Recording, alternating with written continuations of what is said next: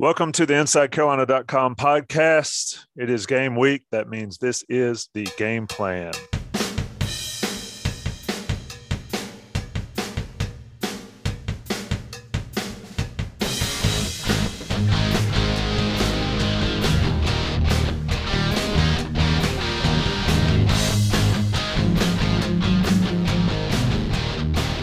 I'm your host, Tommy Ashley. I'm joined by Greg Barnes and Jason Staples. Like I said before, this is the Game Plan Podcast. This is the first Game Plan Podcast of the 2021 season.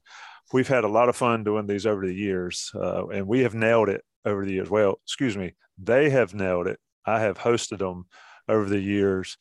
2021 Carolina Hype Train is about as high as it can get. Of course, we're sponsored by Johnny T-Shirt, johnnyt-shirt.com, 10% off if you're a premium subscriber. If you're not a premium subscriber, I don't know what to tell you at this point. You cannot not be a premium subscriber for Inside Carolina if you're a Carolina fan. I just don't buy it. Anyway, Virginia Tech, 6 o'clock, Lane Stadium, I think 6:11 officially after the Sandman enters. Greg, I'm going to come to you first on this. We'll get down to the nuts and bolts shortly, but this is a game that is sort of two ships in the night. Passing, one going one way, the other seemingly going the other. I think it's just a huge ball game for both programs. Yeah, and Virginia Tech for so long, really ever since they joined the ACC, and of course with the Big East prior to that, was kind of this dominant program where they relied on Beamer ball. You had Bud Foster, one of the top defensive coordinators in the country, and so even though the offense was a little bit up and down throughout that period, when you've got two phases of the game that are that good, you can be very good and win a lot of games, and they did. But as Frank Beamer kind of got along in his career, some of those advantages kind of went away, and I think a lot of it was recruiting, but a lot of different things in play. And Virginia Tech just has not been that same program. And Justin Fuente came in, won a lot of games his first 2 years, and everybody thought, okay, well, this guy's just going to step right in where Frank was. In the last several years, it's been a struggle. They've had losing seasons 2 of the last 3 years. He's had a lot of turnover. I think they've had 45 guys enter the transfer portal the last 3 years. That's just a crazy number. The 2020 recruiting class, I think, was ranked 76th nationally, 14th in the ACC, and they just recently lost the 2 best players out of that class. I think the only 4-star out of that class is gone. So things are not going in the right direction, to the point where athletic director Whit Babcock had to hold a press conference last December, the day before signing day, to say, hey, I know the buyout went down, but we're going to keep Fuente. A lot of things go into that. You never like to see an athletic director have to come out and defend his decision to keep his coach, right? Meanwhile, Mack Brown is doing what Mack Brown does, and he's talking up the Orange Bowl, and he's signing another top 15 class. And it really was a strange period of Virginia Tech appears to be going in the wrong direction, and there's evidence to support that. North Carolina is doing the exact opposite. And Mack Brown has this program where they'd won 5 games in 2 years. 3 years later, they're top 10. Now, Fuente said all the right things this offseason. He's really kind of pumped up his team. Hey, we're past all that. We got guys back. We're healthy now. We've got COVID under control. Where Mac is kind of doing like, all right, we've heard all the hype. Trust me, we've heard it all. We need to settle down. We need to live up to that hype. We need to stop talking and actually produce. And so it creates this interesting dynamic on Friday night of, okay, are the Virginia Tech players going to come out and try to make a statement for their head coach? Are they completely behind him? And if so, that changes the complexion of this game. And then what about North Carolina? Because Carolina's coming in a top 10 team for this, in the preseason for the first time since 1997. Big stage in front of a packed crowd at Lane Stadium. Mack Brown said earlier this week, that's not the type of opener that you would like to have. You would like to have an easy game to get a lot of guys work, to kind of work out some kinks. You don't have that. And so there's a lot of different elements here that I find fascinating. But I think all of us can agree it's exciting for this to finally be here. We actually get to see Can North Carolina live up to this hype? And we'll know very soon this year. We don't have to wait through some FCS opponents. We're going to know by Friday night how good this team can be. Jason, when you look at the first game, Mac's not a fan of opening up big, but I kind of like it. And I like it for a team like North Carolina that, let's be honest, Florida State last year, Florida State has some talent, but Carolina was feeling it a little too much and got punched early and ended up losing that game. Here you have an entire offseason to look forward to playing Virginia Tech, hated rival. I like the idea of playing cupcakes early to get some kinks out, but also for a team in this position, I like the opportunity for them to go out and make a statement from day one. What's your take in that area? Well, the thing about the coaching side of things is coaches like to have as little that is outside their control as possible. You want to have as few unknowns as you can have. That's what coaching is really, that's the obsession of every coach. And, Nick Saban in particular, the whole obsession of Saban is making sure that every possible scenario has been war gamed on the Thursday, Friday night before the game. It's all about knowing everything that can happen and having a plan for it. Thing about openers is you can't do that. There's a lot of unknowns in openers. You haven't had a chance to see their current roster actually play together. You haven't had a chance, if there's any coaching changes, you haven't had a chance to see some of that. You've got new players in new spots on your own team, and you're not sure how that guy's going to handle live bullets for the first time. I mean, are you going to have urine running down the leg, or is this guy, going to come out and play like a veteran right away? I mean, how's that going to go? And all of those things are unknowns when you come into that first game. And so coaches in general would prefer to have a preseason, right? This is why the NFL does what they do. They have a preseason. They're minimizing the number of unknowns going into a season. By the time you get to week 1 in the NFL, you know what each team looks like. You've got a good sense of, okay, this guy's going to look this way. This is how these pieces are going to fit together. And that's why you like to open up with a cupcake. So as a coach, I think my preference would be a cupcake week 1, and then, week 2, have your big time game. So you can kind of get the kinks out in live stuff. Now, as a fan, those week 1 games, those are the most fun because those actually have the most unknowns, right? I mean, who's not looking forward to Clemson, Georgia this weekend as well, right? I mean, those are two teams that everybody knows they're going to be good, but it's the first year post-elf for Clemson. It's you've got some other unknowns on the Georgia side. Like, how good are they really going to be? Like, there's all these things. It's intrigue. It's fun. But like I said, for coaches, that's exactly what makes it a nightmare. So if you're Mac Brown, you're losing a little extra sleep playing Virginia Tech on a opening weekend Friday night. I'm looking forward to a game in Raleigh to see a former North Carolina backup quarterback play. And Greg, since you called me out last night, I play homage to Cade Fortin with the where tonight. Let me ask you this, Greg, and it's probably a discussion for the end of the podcast. But Mac talked a lot about it's time to go play. It's time to do it. It's first game, 10 can turn into 25 in a hurry, all that kind of stuff. But how much, win or lose, does a team realistically know after one game? I think it's a good question. I like the shirt, by the way. Mm-hmm. I think it's different if you've got a lot of returning starters versus not. Mess with the Bulls, man. Mess with the Bull, get some horns. Wolfpack like going to find out. I like it. I think with this team having so much back, and 21 or 22 starters from that Orange Bowl game. Yes, you lost some key skill position players. You've lost Chad Surratt. But what Eugene Asante and Josh Downs getting the run they did in the Orange Bowl, those guys have played like starters ever since the spring. And I think because of that, because there's so many guys in the 2 deep that are back, they have a pretty good idea of who they are. And I think that Miami game carries over just in terms of confidence. And Yes, they lost to A&M by 14, but they were in that game. And just knowing that they played at the highest level of the sport and they played well, that carries over. And so I don't think there's really any question for this team about how good they are. There may be a question of, okay, we think we're here. Can we really get to this next level? And I don't think they'll find that out on Friday. I think that's a season-long thing.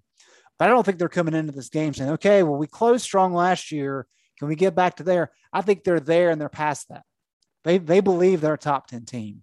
Whereas if you have a team, where you've only got 10 guys back and you got a new starting quarterback, you're not going to know who you are for a long time. And so North Carolina's in good shape there.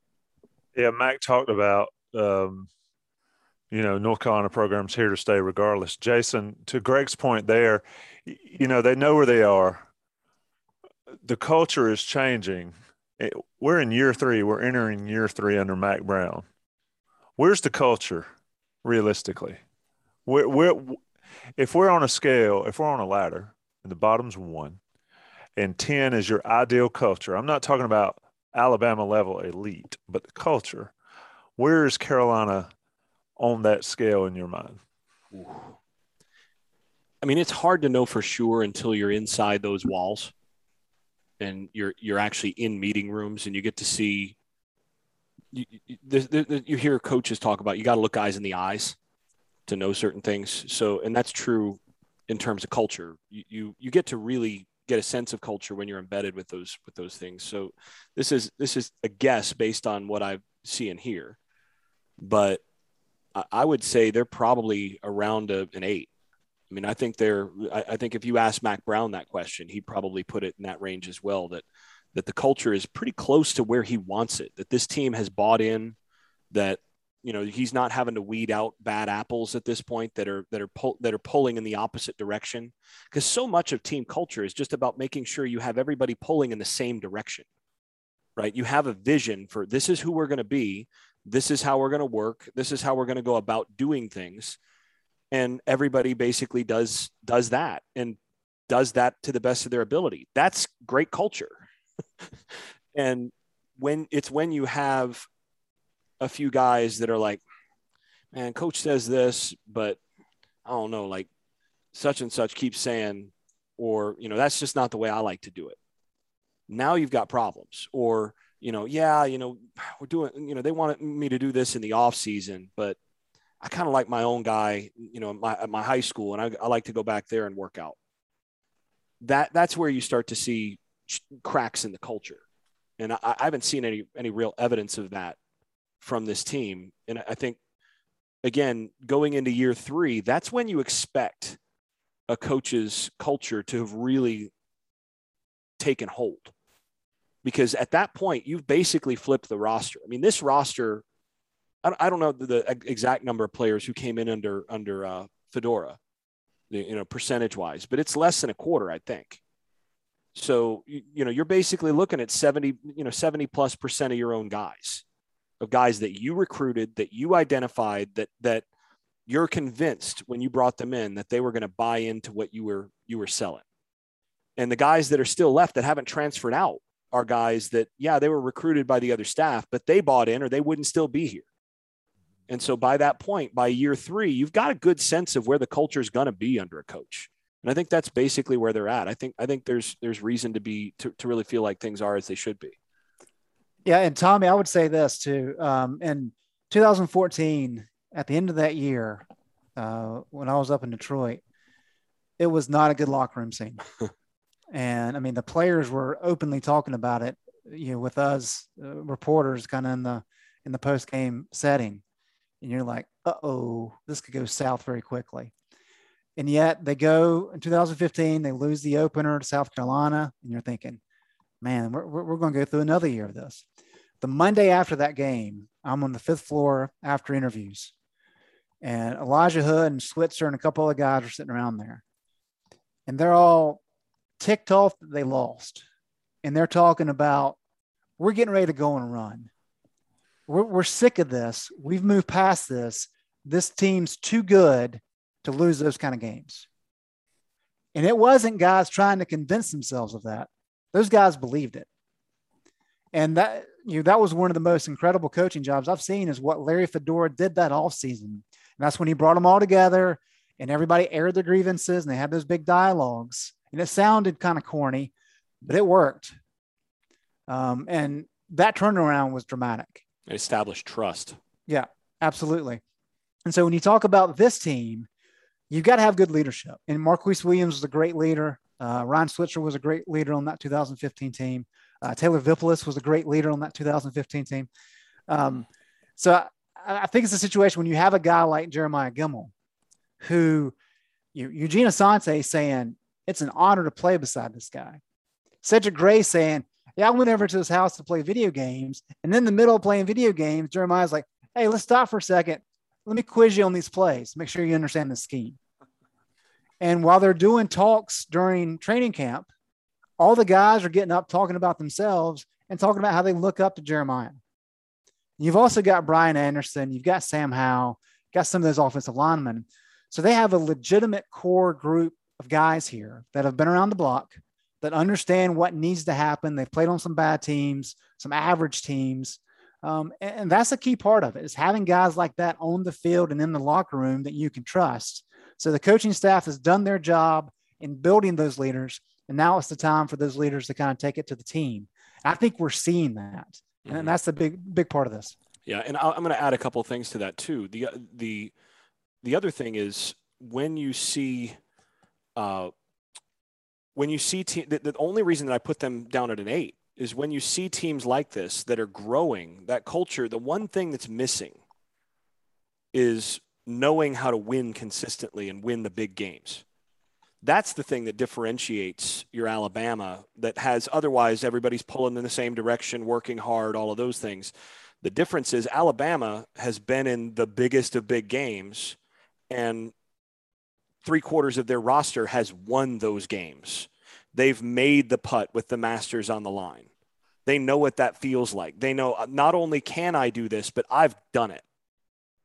And then when the freshmen come in and when the young guys come in, there's that additional been there, done that aspect that this team doesn't have yet. And that's the one thing that's missing. That in large measure is what this season is about getting for the rest of the roster. And that can really be Sam Howell's legacy. And Jeremiah Gemmel's legacy is bringing this team to a point where everybody after them knows what it feels like to win big and to win at a high level, win big games. And once you've got that in a program, that actually builds that belief and that trust within the program, not only with the coaches, but with the other players.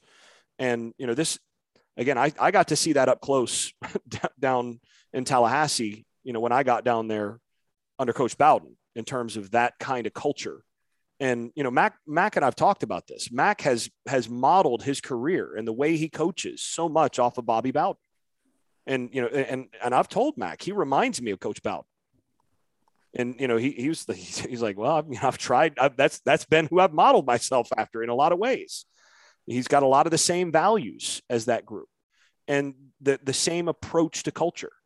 And what you see is players leading players and holding players accountable in a way where everybody's pulling in the same direction. And one other story, and again, this is about my alma mater in this regard, but you go to Florida State in 2013, they were a team that didn't have that experience yet of having won the biggest of the big yet.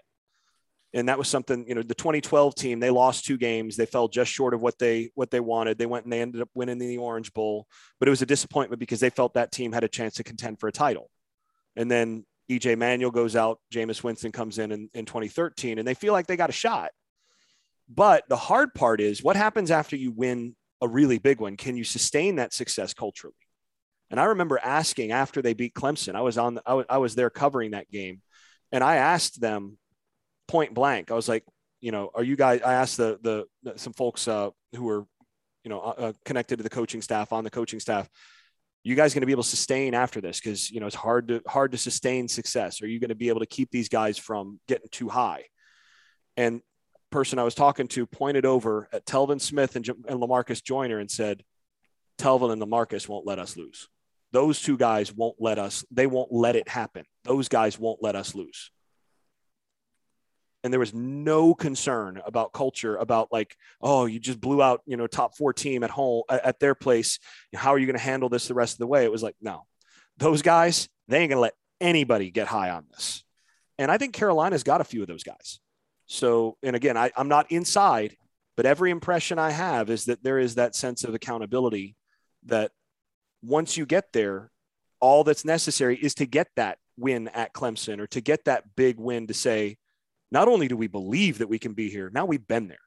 And that's really the step that's necessary to move from 8 to a 10. That is listening to you sort of capped off what I was thinking. I'm thinking you got to have a coach that knows what he's doing. Check with Mac. You got to have players that can lead. Check. You got to have players that can lead, but also can play. Because that's the bigger one. There are lots of players that can lead, but if they can't play, they ain't going to get followed. Exactly. And check with that. You got Sam Howell, you got Gimmel, especially, and some other guys. Because I could have led, but I couldn't play. Yeah, I could yell at people all day and say, follow me. And then you turn around and nobody's there. But I was a leader. I just couldn't play.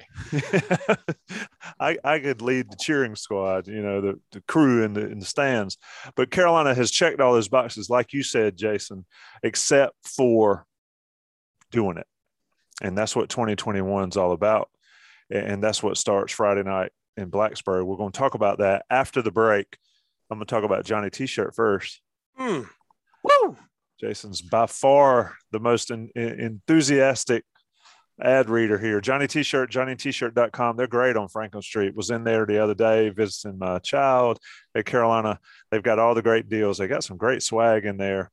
I saw they had the new shoes, a lot of sneakerheads out there. Check out the new Pegasus, I think. But Johnny T-shirt looks after Inside Carolina premium subscribers. If you do that, you get that 10% off, like I mentioned earlier. You're going to get Greg Barnes's information. You're going to get Jason Staples' information, but you got to be a premium subscriber to get all that recruiting stuff, and all that fancy stuff. And to see Jason's, how many reviews did you do or evaluations? 38 evaluations on the Inside Carolina premium message board. You haven't seen that if you're not a premium subscriber. A lot of work involved with that too. Yeah, exactly. Impressive stuff. It was not just this guy's a 6. That's a 7. Maybe that's a 4. Jason nailed it on 38 different ones. And it ranges from Sam Howell to Austin Richards to Caleb Hood. Guys that hadn't even played a snap yet for North Carolina. So it's a wide-ranging thing. That's what you get as an Inside Carolina premium subscriber. Let the national guys come in here, pay a couple more bills. We'll be right back. InsideCarolina.com, the Game Plan Podcast, episode 1 of the Game Plan in 2021. We'll be right back. Okay, picture this. It's Friday afternoon when a thought hits you. I can spend another weekend doing the same old whatever, or I can hop into my all-new Hyundai Santa Fe and hit the road. With available H-Track all-wheel drive and 3-row seating, my whole family can head deep into the wild. Conquer the weekend in the all-new Hyundai Santa Fe. Visit HyundaiUSA.com or call 562-314-4603 for more details. Hyundai, there's joy in every journey. Selling a little or a lot? Shopify helps you do your thing, however you cha-ching. Shopify is the global commerce platform that helps you sell at every stage of your business. From the launch your online shop stage, to the first real-life store stage, all the way to the did we just hit 1 million orders stage. Shopify's here to help you grow. Whether you're selling scented soap or offering outdoor outfits, Shopify helps you sell everywhere. From their all-in-one e-commerce platform to their in-person POS system, wherever and whatever you're selling, Shopify's got you covered. Shopify helps you turn browsers into buyers with the internet's best converting checkout. 15% better on average compared to other leading commerce platforms. And sell more with less effort thanks to Shopify Magic, your AI-powered all-star. Shopify powers 10% of all e-commerce in the US. And Shopify is the global force behind Allbirds, Rothy's, and Brooklinen, and millions of other entrepreneurs of every size across 175 countries. Plus, Shopify's award-winning 24/7 help is there to support your success every step of the way. Because businesses that grow, grow with Shopify. Sign up for a $1 per month trial period at shopify.com/Odyssey Podcast, all lowercase. Go to shopify.com/Odyssey Podcast now to grow your business, no matter what stage you're in. Shopify.com/Odyssey Podcast. All right, boys, we're back. InsideCarolina.com Game Plan Podcast. Johnny T-Shirt is the sponsor. Jason Staples is the expert. Greg Barnes is the expert/beat writer. I'm just the host, running the ship, driving the train. Greg, Carolina kickoffs at 6:11. Let's start from the very beginning. Carolina wins the toss. What did they do and why? Well, Mac Brown has laid that out quite well in his first two seasons. He is going to defer. He wants that extra guaranteed possession to start the second half. And he's a big proponent, big fan of the idea of the middle eight, the final 4 minutes, the second quarter, the first 4 minutes, the third quarter, and you can guarantee yourself a possession there if you defer. So they will certainly do that if they win the toss.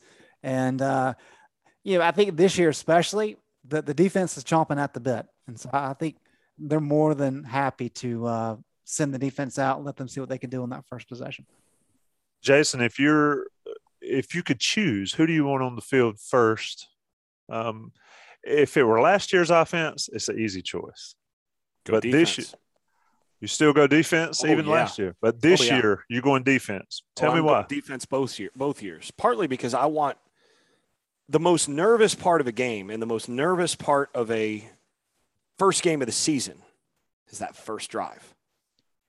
Let your defense go out there and get there and basically knock themselves into the game a little bit. And then let your offense go out there after a punt or after a touchdown. I mean, at that point, there's a little bit of the newness of the game that's worn off for that second drive. So I think it's a bit of an advantage to be the second to get the ball.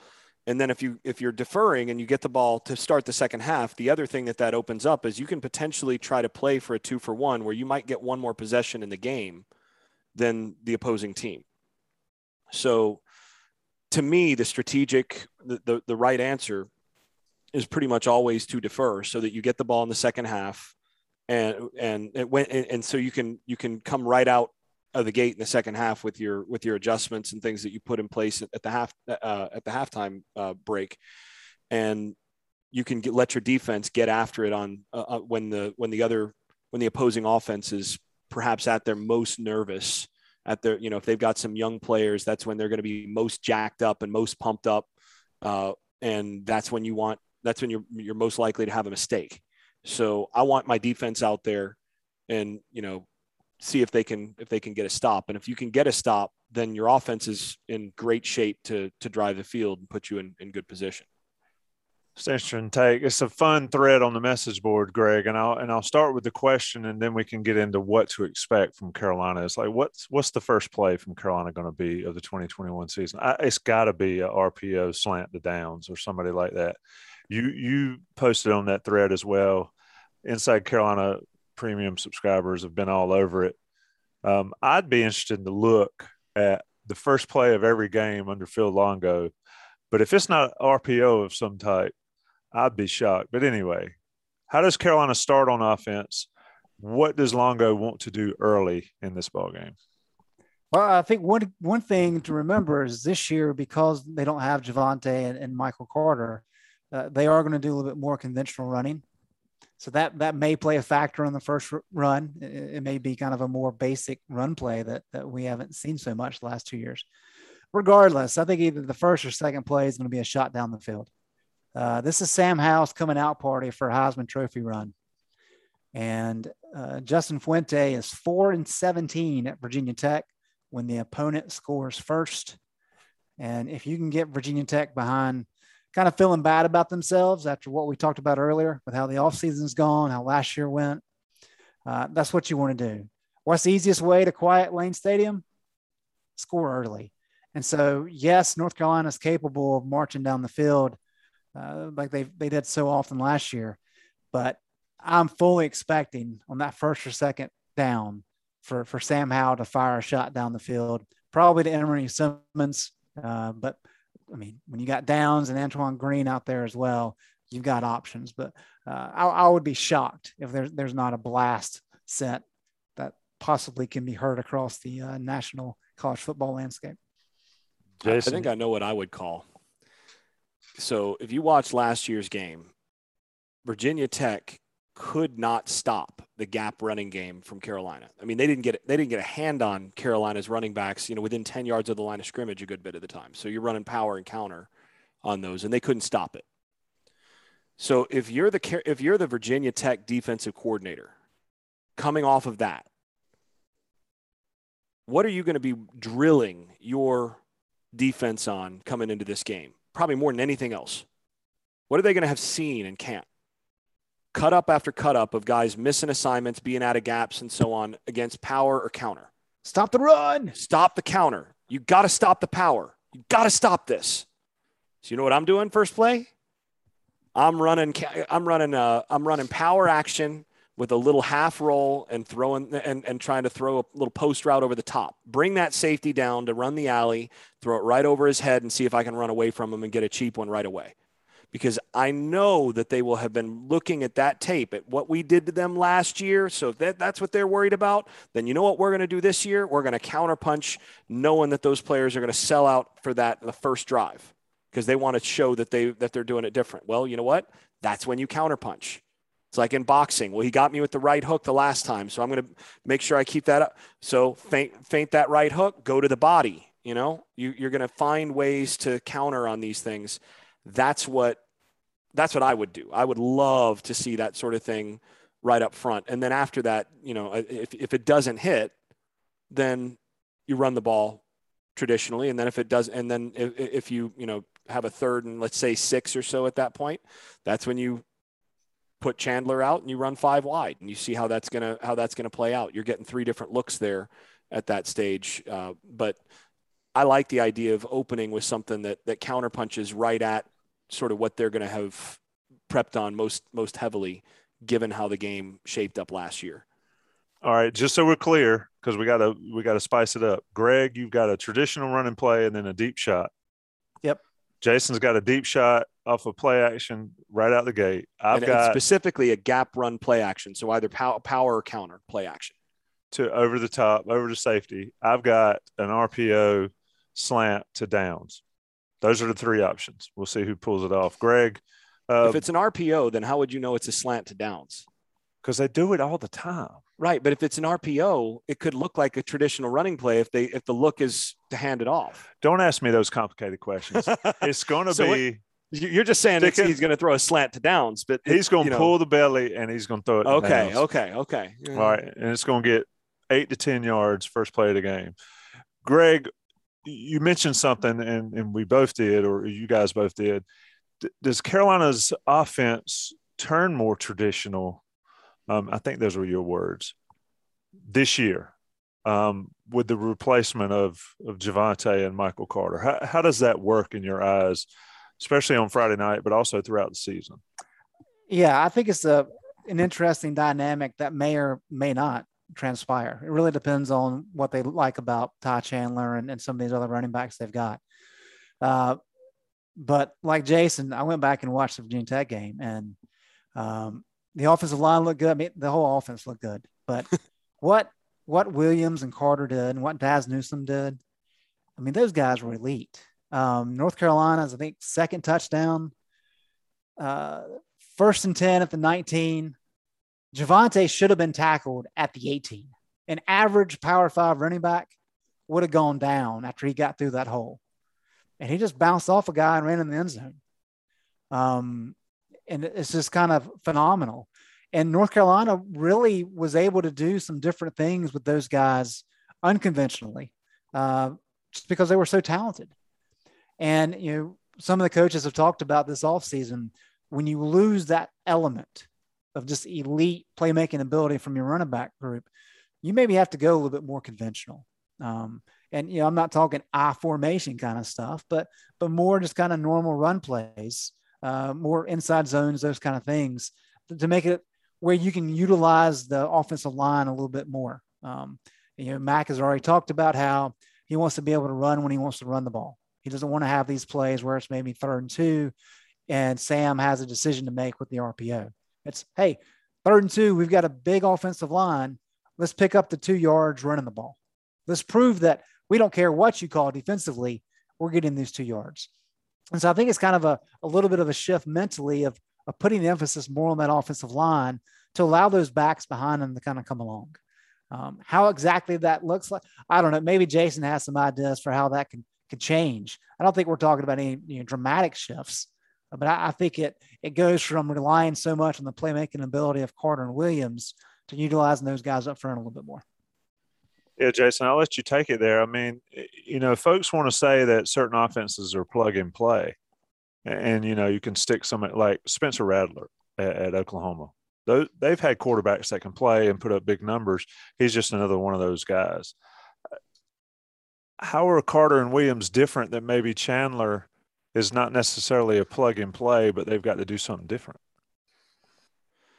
Well, I mean, running backs all have certain things that they do better than others. I mean, some of it's just a feel issue. I mean, some guys are better zone runners. Other guys are better gap runners. And then you have Javonte Williams, who can, basically run whatever you want him to run.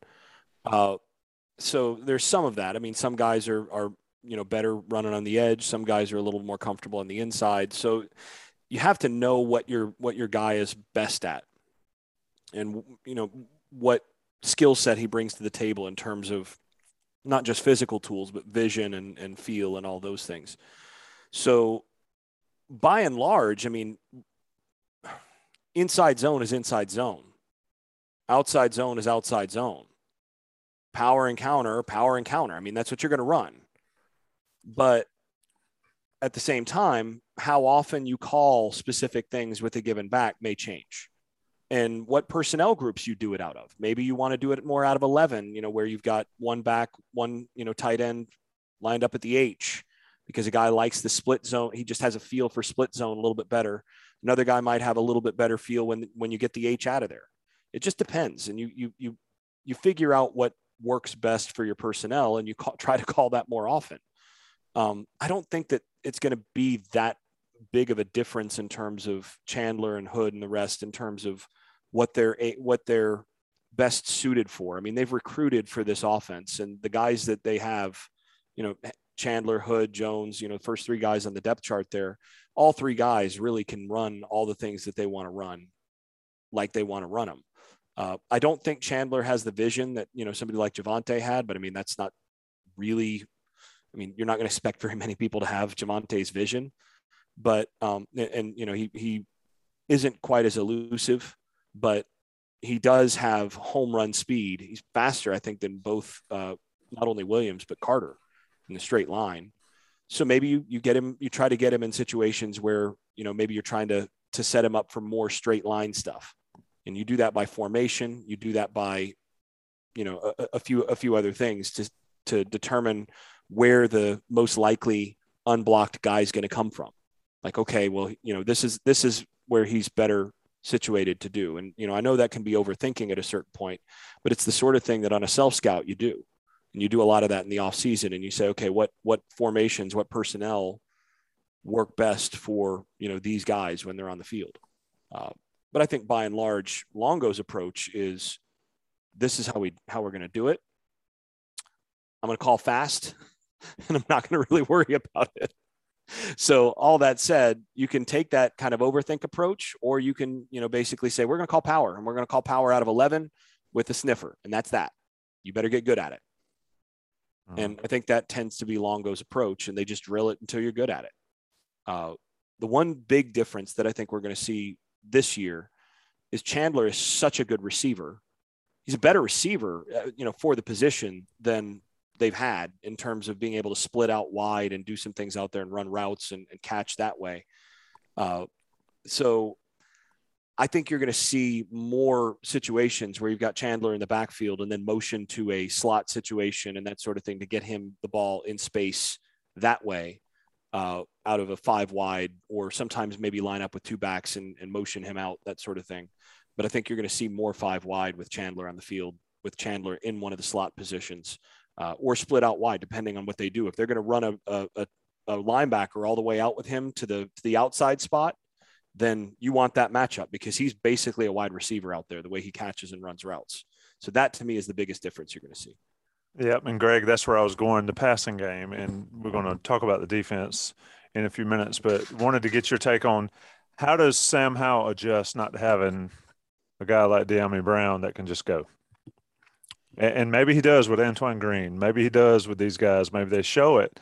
But how does the offense adjust?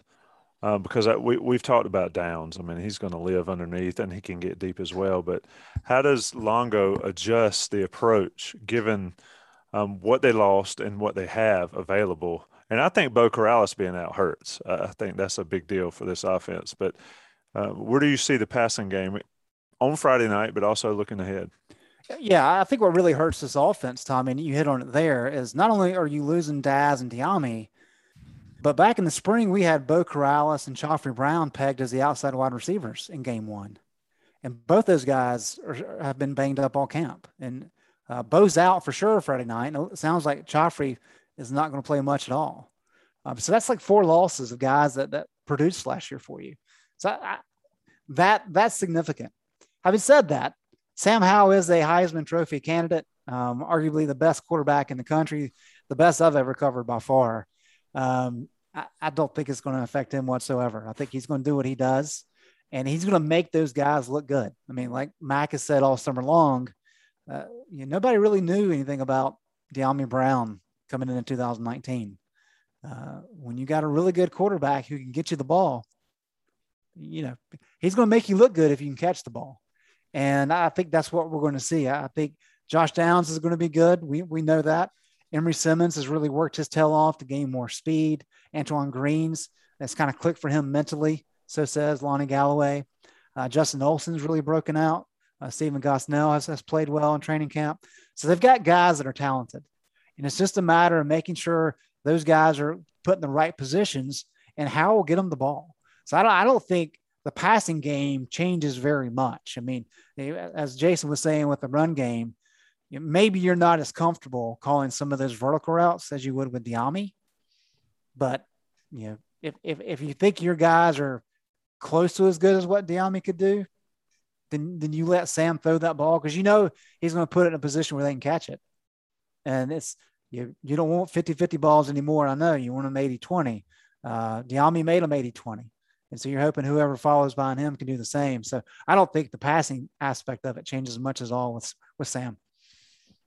Yeah, I mean, just catch the damn ball, right? Yep. He's going to put it in your hands 95% of the time. Just catch it when it's in your hands.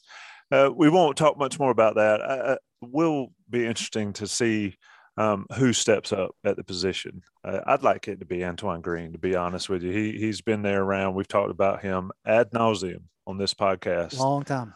And, he's one of those guys, if you're going to do it, now's the time to do it. And, like I said, I think the offense misses Bo Corrales. I think Garrett Walston can take that type receiver role from Bo Corrales. They're not totally the same, but they're not totally different. Anyway. Hey, hang on. Let's address that real quick. Jason, do you think the tight end sees a significant upgrade jump in terms of production this year? Targets. I mean, you got to get targets to have production, right? I think you're going to see more targets and more production, but it depends on what significant means. Fair, but do you think? I mean, granted, we're talking about a minuscule number of targets, right? 50% upgrade would be. Yeah, I think you're looking at. So if I remember right, he was at something like 40 targets last year. Somewhere around there. Yeah. So, that's not a bunch. I would expect him to get closer to 65 targets this year. If not a little bit more. I mean, in the same number of games, you're looking at probably 65. So maybe 70 targets this year. So that's pretty close to it's more than a 50% upgrade. He had 24 targets. 24 targets. So if you're looking at that, yeah, I'd double that.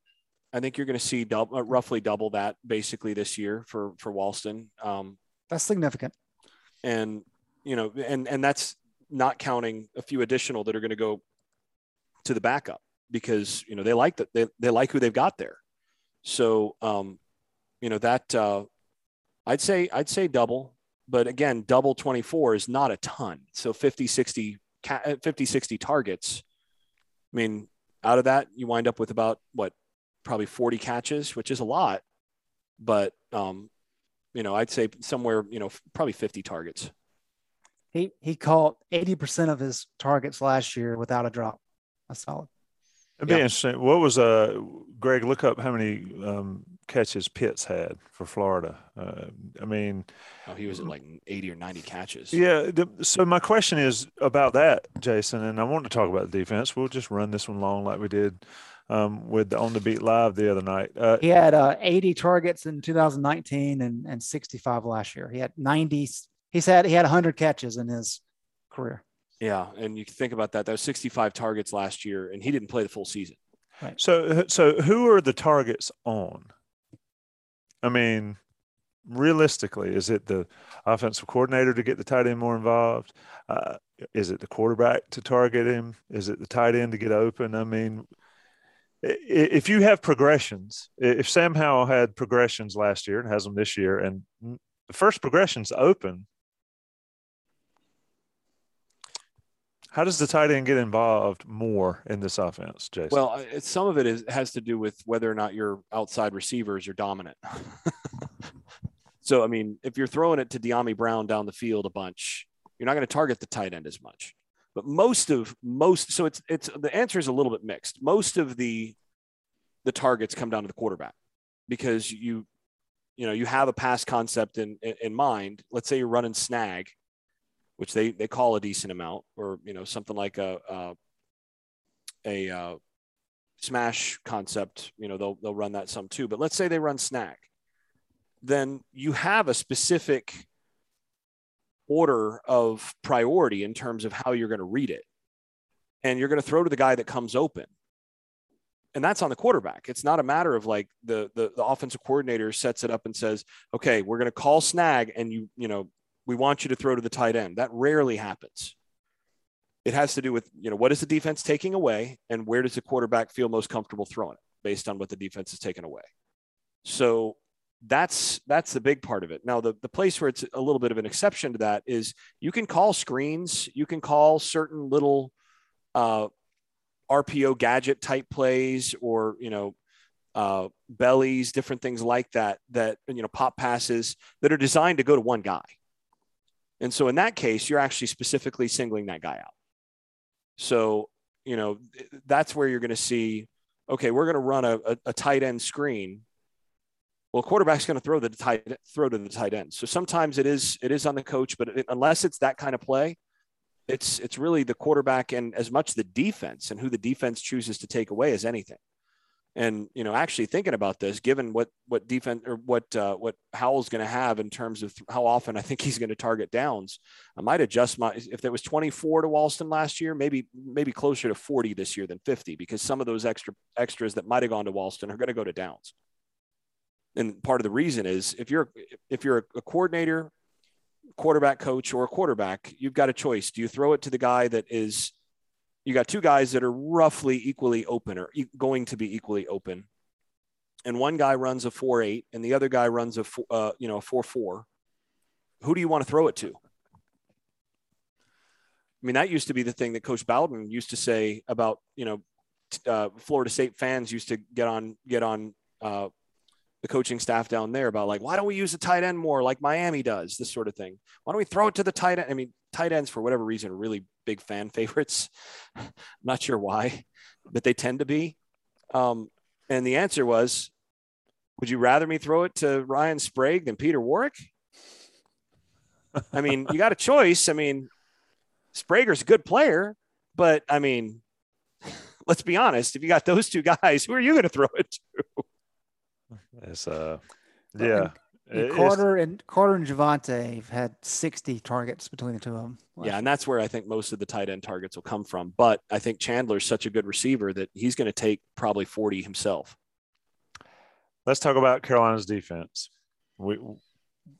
Do we believe right now on the Game Plan podcast Greg, that the Carolina defense will be significantly better than last year. And you can justify it, or you can justify it or quantify it for us. Greg, go first. Yes, it'll be significantly different. The strange thing, and I've had a lot of conversations on the board about this over the offseason. Actually, I had one today. It's ongoing. We find it. Yeah, it's. I think people think the defense last year was a lot better than it actually was. I agree with that. So when you view it from that standpoint, I mean, I think they were 113th nationally in points per possession allowed from 60 yards and in. That's not good. That's not good. Did they show glimpses? Did they show once they put some young guys in late that they were going to play better? Did they have some good moments against Wake in the third quarter, against Notre Dame, against A&M? Yes, they got better as the season went along. They've got to make a significant stride, though, a significant jump, if they want to really contend and challenge Clemson. So I think there's no doubt the defense is going to make a massive step forward. But just saying that doesn't mean I'm saying, okay, well, they're going to be top 15 in the country now. They're a long way from that in terms of where they came from. But now that they've got bodies, now that they have experience, they have talent, I think Jay Bateman's going to have a really good unit.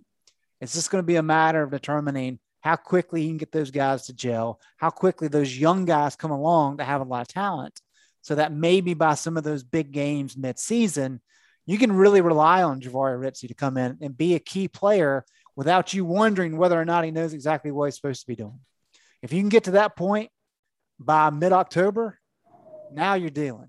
Now you're going to have a really good defense to close the year.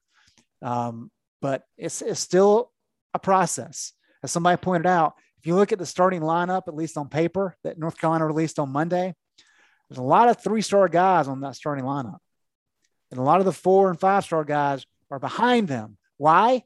Because they're all young. And so a year or two from now, this defense is going to be fantastic. Their ceiling grades, their potential grades are a lot higher than their current grades. Yes, absolutely. So expound on that, Jason. I mean, where does the significant – I mean, you did this number when we were talking. Where's the significant jump occur? I think I know the answer to this, but I'm going to let you lay it out for our folks. And what do we see on Friday night that maybe enlightens the Carolina fans as to how significant the jump can be? Well, I think there's two places. First of all, who are the starting corners last year? Trick question, right? A 17-year-old or 18-year-old, whatever Tony was. Yeah, but he only started at the end of the year. That's right. Yeah. Right. Day Hollins started games. Yeah, you had Day Hollins starting some. You had, Duck started at the beginning of the year and looked great, and then was gone. 2 games. And then you had McMichael, who was, he was there. He was out there, and then he wasn't out there. He got banged up too. And so, they were running through corners last year like crazy, and they weren't able to get consistency there, and they didn't have their best guys on the field together all year. And then Patrice Rene was out there, and he was never 100%. They had to move Don Chapman in practice to cornerback just to get him reps in case they needed him. Yeah. So, I mean, that right there is a big deal when like, okay, look, we got 3 corners that are potentially all ACC caliber or in that range, 2 corners that are probably all ACC caliber and a third that's dang good. And then you got Day Hollins, who I think a lot of people don't realize how good he actually is. I think he's better than what a lot of those outside that building think. So you got 4 corners that you feel okay about. And then who are the starting safeties last year? Right? Do you feel better about the safety position this year? With Conley at safety, alongside Trey Morrison and whoever else is going to rotate in there, Biggers. I think you feel pretty good about that going into the season, and there hasn't been the attrition that you had last season, at least so far. So you feel great about that going in. And then the other place is obviously on the defensive line. And that killed them against Virginia Tech 2 years ago and last year to some degree. They had trouble stopping them up front because they just didn't have the size and they just didn't have the beef to basically handle Virginia Tech's running game. And Virginia Tech does a lot to put your linebackers in trouble. They put your linebackers in conflict. It's a lot of what Fuente's offense is going to do. He's going to work that intermediate area and force your linebackers to cover and stop the run. And if your defensive line can take some of that pressure off, it makes things a lot easier. And they haven't had that the last couple of years. And I think their defensive line, they're at least going to be able to put enough big bodies out there that will keep them from just being sitting ducks against stopping the run. So they'll at least be able to slow teams down a little bit against the run. Do I think they're going to be great against the run? That they'll be, watching Auburn type, top quartile SEC defensive line against the run? No, they're not going to make that kind of jump this year. But they're not going to just get gashed play after play because guys are getting pancaked due to lack of size. So those two places, that changes the defense. And they're going to go from, they were 113th in that number that you quoted, Greg, in terms of points per drive from the 60 yards in. Yep. That's bad, right? That they were trying to go smoke and mirrors most of last year. This year, I would expect that to probably move into the 50s, which is that a great defense? No. I mean, your Alabamas and Clemsons of the world are, top 5 there. But if you can go from 113 to say 50, that's a big difference. And you're looking at, winning a couple more games as a result. And I think that's basically the kind of improvement that I'd expect. Indeed. Greg, let's talk specifically what happens on Friday night in Blacksburg. I think we talked about this on the prediction pod, so I know our predictions here. But let's talk specifics. What happens, and then give me a prediction, Carolina and Virginia Tech. I think this is, and I say it all the time, and people give me hell about it. This is a huge ball game for Carolina's football program. Is it the most important game of the season, Tommy? It is a must-win. Greg. We're going there already. All right. I like it, man. Tommy, the last 2 nights you have provided some gems, my man. You are right. Undefeated. I don't know if they're gems or like coal in the stocking, but yeah. I had a lot of pressure last night. Look, and I succumbed to the pressure, but I'll stand by 12-0. So a couple things about Virginia Tech. I don't want to say this is playing devil's advocate, but I think it's important to lay it out. They were really just slaughtered last year by COVID. I mean, they had almost 3/4 of their team got it. 8 of their 10 assistant coaches got it. Justin Hamilton, defensive coordinator, missed the first 2 games because he had it. Against North Carolina, they had 15 guys out due to COVID, including 5 defensive backs who were in the 2 deep. And when you have that many guys coming in and out through the course of the season, it's hard to build chemistry and it's hard to kind of understand what you got. So as Jason just laid out for UNC, when you got so many guys injured, it's tough to kind of build chemistry and to kind of understand what everybody's roles are. And I think Virginia Tech went through that a little bit last year. And as we talked about in those Fedora last 2 years, right, where there's so many injuries that when Matt came in, where you had a lot of starters back, but you also had a lot of guys who had to play because nobody else could play. And so you had a lot of experience. And so there was a pretty good foundation in terms of experience when Matt came in. And I think that same kind of thing will help Virginia Tech this year. They won't be as up and down as they were last year because of that. I think it's a legitimate concern with Braxton Burmeister.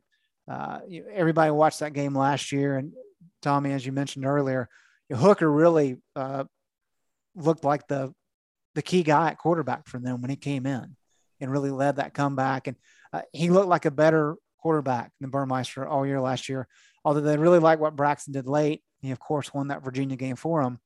A little trivia question for people. His dad played for Dick Crum. Yep, played at Carolina. He was defensive back, wasn't he? Yes, he was. Did not know that. Yeah. Great trivia. We're going to build our own Inside Carolina Trivial Pursuit game.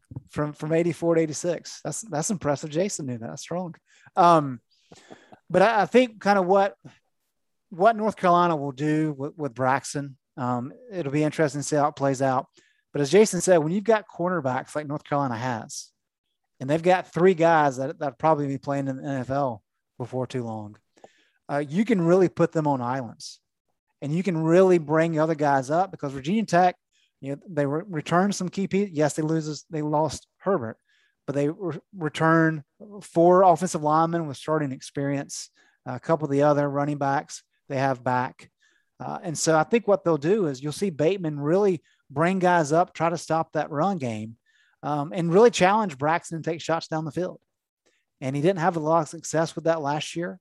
And I think that's going to be a key component here because North Carolina is going to give him opportunities down the field. They're going to allow those cornerbacks to be in one-on-one situations, and he's going to have to make the plays. Now, he's got some good wide receivers, guys that have played a lot. I mean, guys we were talking about earlier. Who all we have here? Caleb Smith's the guy who's looked well, looked strong. Trey Turner, of course. Tavion Robinson scored against North Carolina last year. So they've got some talent at that position. But what Virginia Tech, because Braxton can run, what they did a lot late in the year that had success for him is they kind of rolled him out so he could move the pocket. He could avoid some pressure, and that allowed him to kind of step into some throws, and it worked for him. So how Bateman kind of challenges that, I think will be a key part of UNC's defensive game plan here. But I think it's really going to come down to, can Braxton make the throws down the field? And if he can, it's going to be a really competitive game. If not, I think North Carolina can really build a big lead in this one and kind of run away with it. Virginia Tech returns 5 top receivers, and I'm going to go ahead and crash Jason's bubble. It is literally on first page of Virginia Tech's football notes that Burmeister's father played at Carolina. Is it? At least he read it. I actually haven't read it. See? That is okay. I stand corrected. That was an epic. You win Trivial Pursuit for tonight. Jason, what happens here? There's some concern there, and I'm not so sure that the hype. If Virginia Tech and Florida State did not happen, if Virginia and Florida State didn't happen last year, I'd be 100%. This is going to be a butt kicking. But those games concern me. Is it valid? It's valid because the reason that you get those games is that your talent level and your experience talent level is not at the point where you can win with your B or C game. I mean, I know I've been on this. We all have our kind of hobby horses or our soapboxes. And this is one of mine, that if you want to be a team that competes to go undefeated or, to win all the games that you're favored in, you need to be favored by a lot in those games on a regular basis. And you need to be playing against teams that don't have in your talent level, they're not in your tier talent wise. And even though Virginia Tech is going in the opposite direction of Carolina talent wise, and in terms of the direction of the program, Carolina's rising and Virginia Tech's falling. And honestly, I think Virginia Tech is one of the most overrated programs in the country in terms of the job quality. I think it's a hard place to win long term. I think they were able to build something in the Big East that's going to be long term harder to sustain in the ACC, because when you're competing with a brand like Carolina, when you visit Blacksburg and you visit Chapel Hill and you have an opportunity, one brand versus the other, when you're recruiting and when that's the recruitment that you're dealing with, it's hard. You're going to have a hard time winning that brand versus brand. You're going to have to be better as a staff getting those guys on campus. So in any case, even though they're going in opposite directions, they're kind of passing one another and they're still in the same tier as they're passing by. So Virginia Tech still has the talent to beat North Carolina. If Carolina comes out and plays their B game, they're going to lose this game. If they turn the ball over a couple times, they're probably going to lose this game. So, this is where, there's a good reason to be nervous about this game. And there's good reason to expect that this game is going to be competitive because, again, they're in the same talent tier as Carolina. The reason that you feel more secure about it, though, is when it comes down to it, if I said your life depends on the outcome of this game, choose your quarterback. And you've got Braxton Burmeister and you've got Sam Howell. Which guy do you think, if it's a really close game down the stretch in the fourth quarter, is going to make sure his team wins that game? That's what it boils down to me when you have these kinds of games, and it's why teams that have elite quarterbacks win more games that are on the margins against teams that are in their talent tier. Right? If you're Clemson and you're kind of close to, you're not even quite in the talent tier of Alabama. Alabama's in their own talent tier, but you're Clemson and you play Alabama and you have the elf at quarterback. That's your equalizer, right? That guy changes that guy changes the margins a little bit. And like, okay, well, if Bama doesn't play perfectly and Clemson plays at their best and they've got the elf, well, geez, they're going to win that game. So that's where, the kind of trump card that you put on the table is we got Sam Howell. And that, I think, is going to come down. There probably going to be a couple games this year where it comes down to that. And does Howell do what Howell does? I think in this game, Howell's going to come out and do what Howell does. The matchup that I really want to see, though, is I want to see whoever is covering Trey Turner. That's the guy I'm going to be watching on defense pretty much all game. Because Turner's one of the best wide receivers in the country. He's an excellent NFL prospect at wide receiver. And whoever is covering him is going to have their hands full. And I'm curious to see what Jay Bateman does in terms of coverage options there, whether or not he shows Turner a little bit more respect by helping out a little bit more over the top, or whether he basically says, nope, my corners are good enough. We might give up a play, but we're going to gain much more by not even worrying about it. That'll say a lot about sort of how Bateman feels about his guys, because that's a guy that you don't get to just put your guys any which way against him and feel like you're going to be able to manage and get by if you just single cover him, unless you've got a dude. So that's going to tell me what Bateman really thinks. And if those guys are on an island against him and he doesn't go off for like 3 touchdowns, that speaks very, very well of what we can expect for the rest of the year if those guys stay healthy. So that's the key matchup for me, is can they find a way to prevent Virginia Tech from getting some big plays in the passing game? Because they'll probably get a couple plays in the running game just by virtue of their scheme. They got a quarterback who's explosive with his legs. They're gonna cause some problems there. But if they can keep them from making big plays in the passing game, and Greg, you said this, can Burmeister locate and pick him apart downfield? If he does that, this game's going to be close and Carolina may lose it. But, it also comes down to, can Turner win those battles consistently on the outside? And if they can keep him from winning those battles on the outside without forfeiting too much otherwise on coverage, I feel pretty good about this game if I'm Carolina.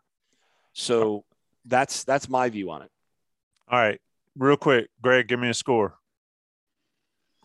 Oh, what I say in the preseason prediction, I think 41-27.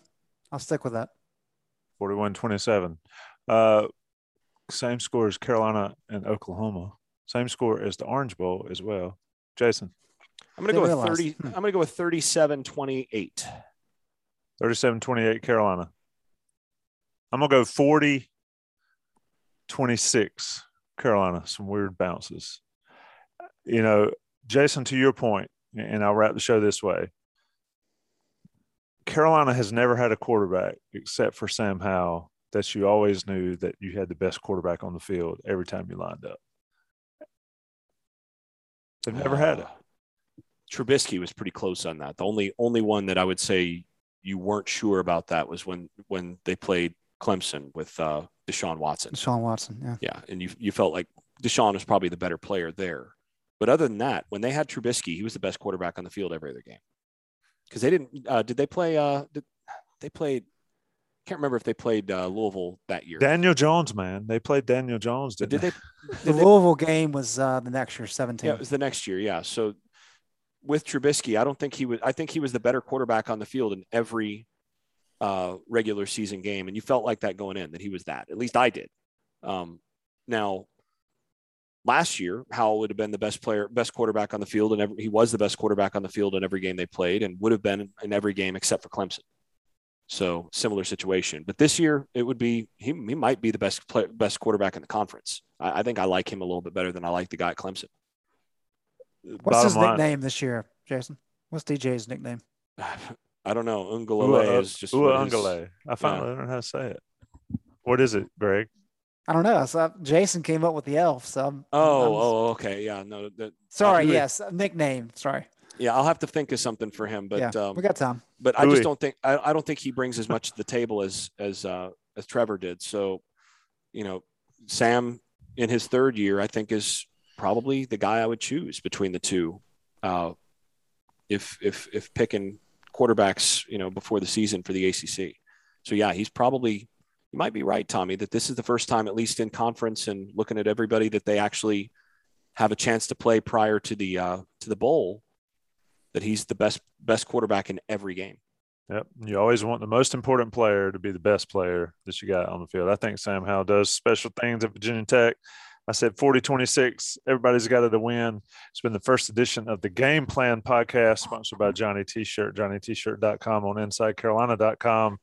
Greg Barnes will be in Blacksburg, providing the coverage that only he can provide pre and post game. Inside Carolina Live at Old East Tavern with Jason Staples. You're sitting in my chair. I'll keep Friday. It warm for you. You better keep it warm. I'm sure you'll make me look bad, but it's all good. I know my role. This has been Inside Carolina. This has been the Game Plan, and we are out. Thanks, boys.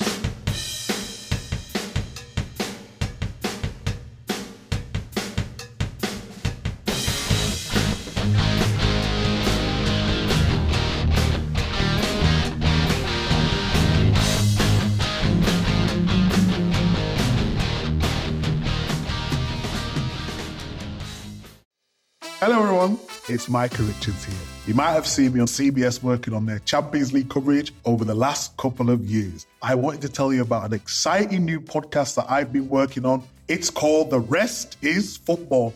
It's me, alongside Gary Lineker and Alan Shearer, two absolute legends of the game. The show combines topical debate from the world of soccer along with outrageous tales from our careers. And I mean outrageous. Just search The Rest is Football wherever you get your podcasts. All the best from Big Meats.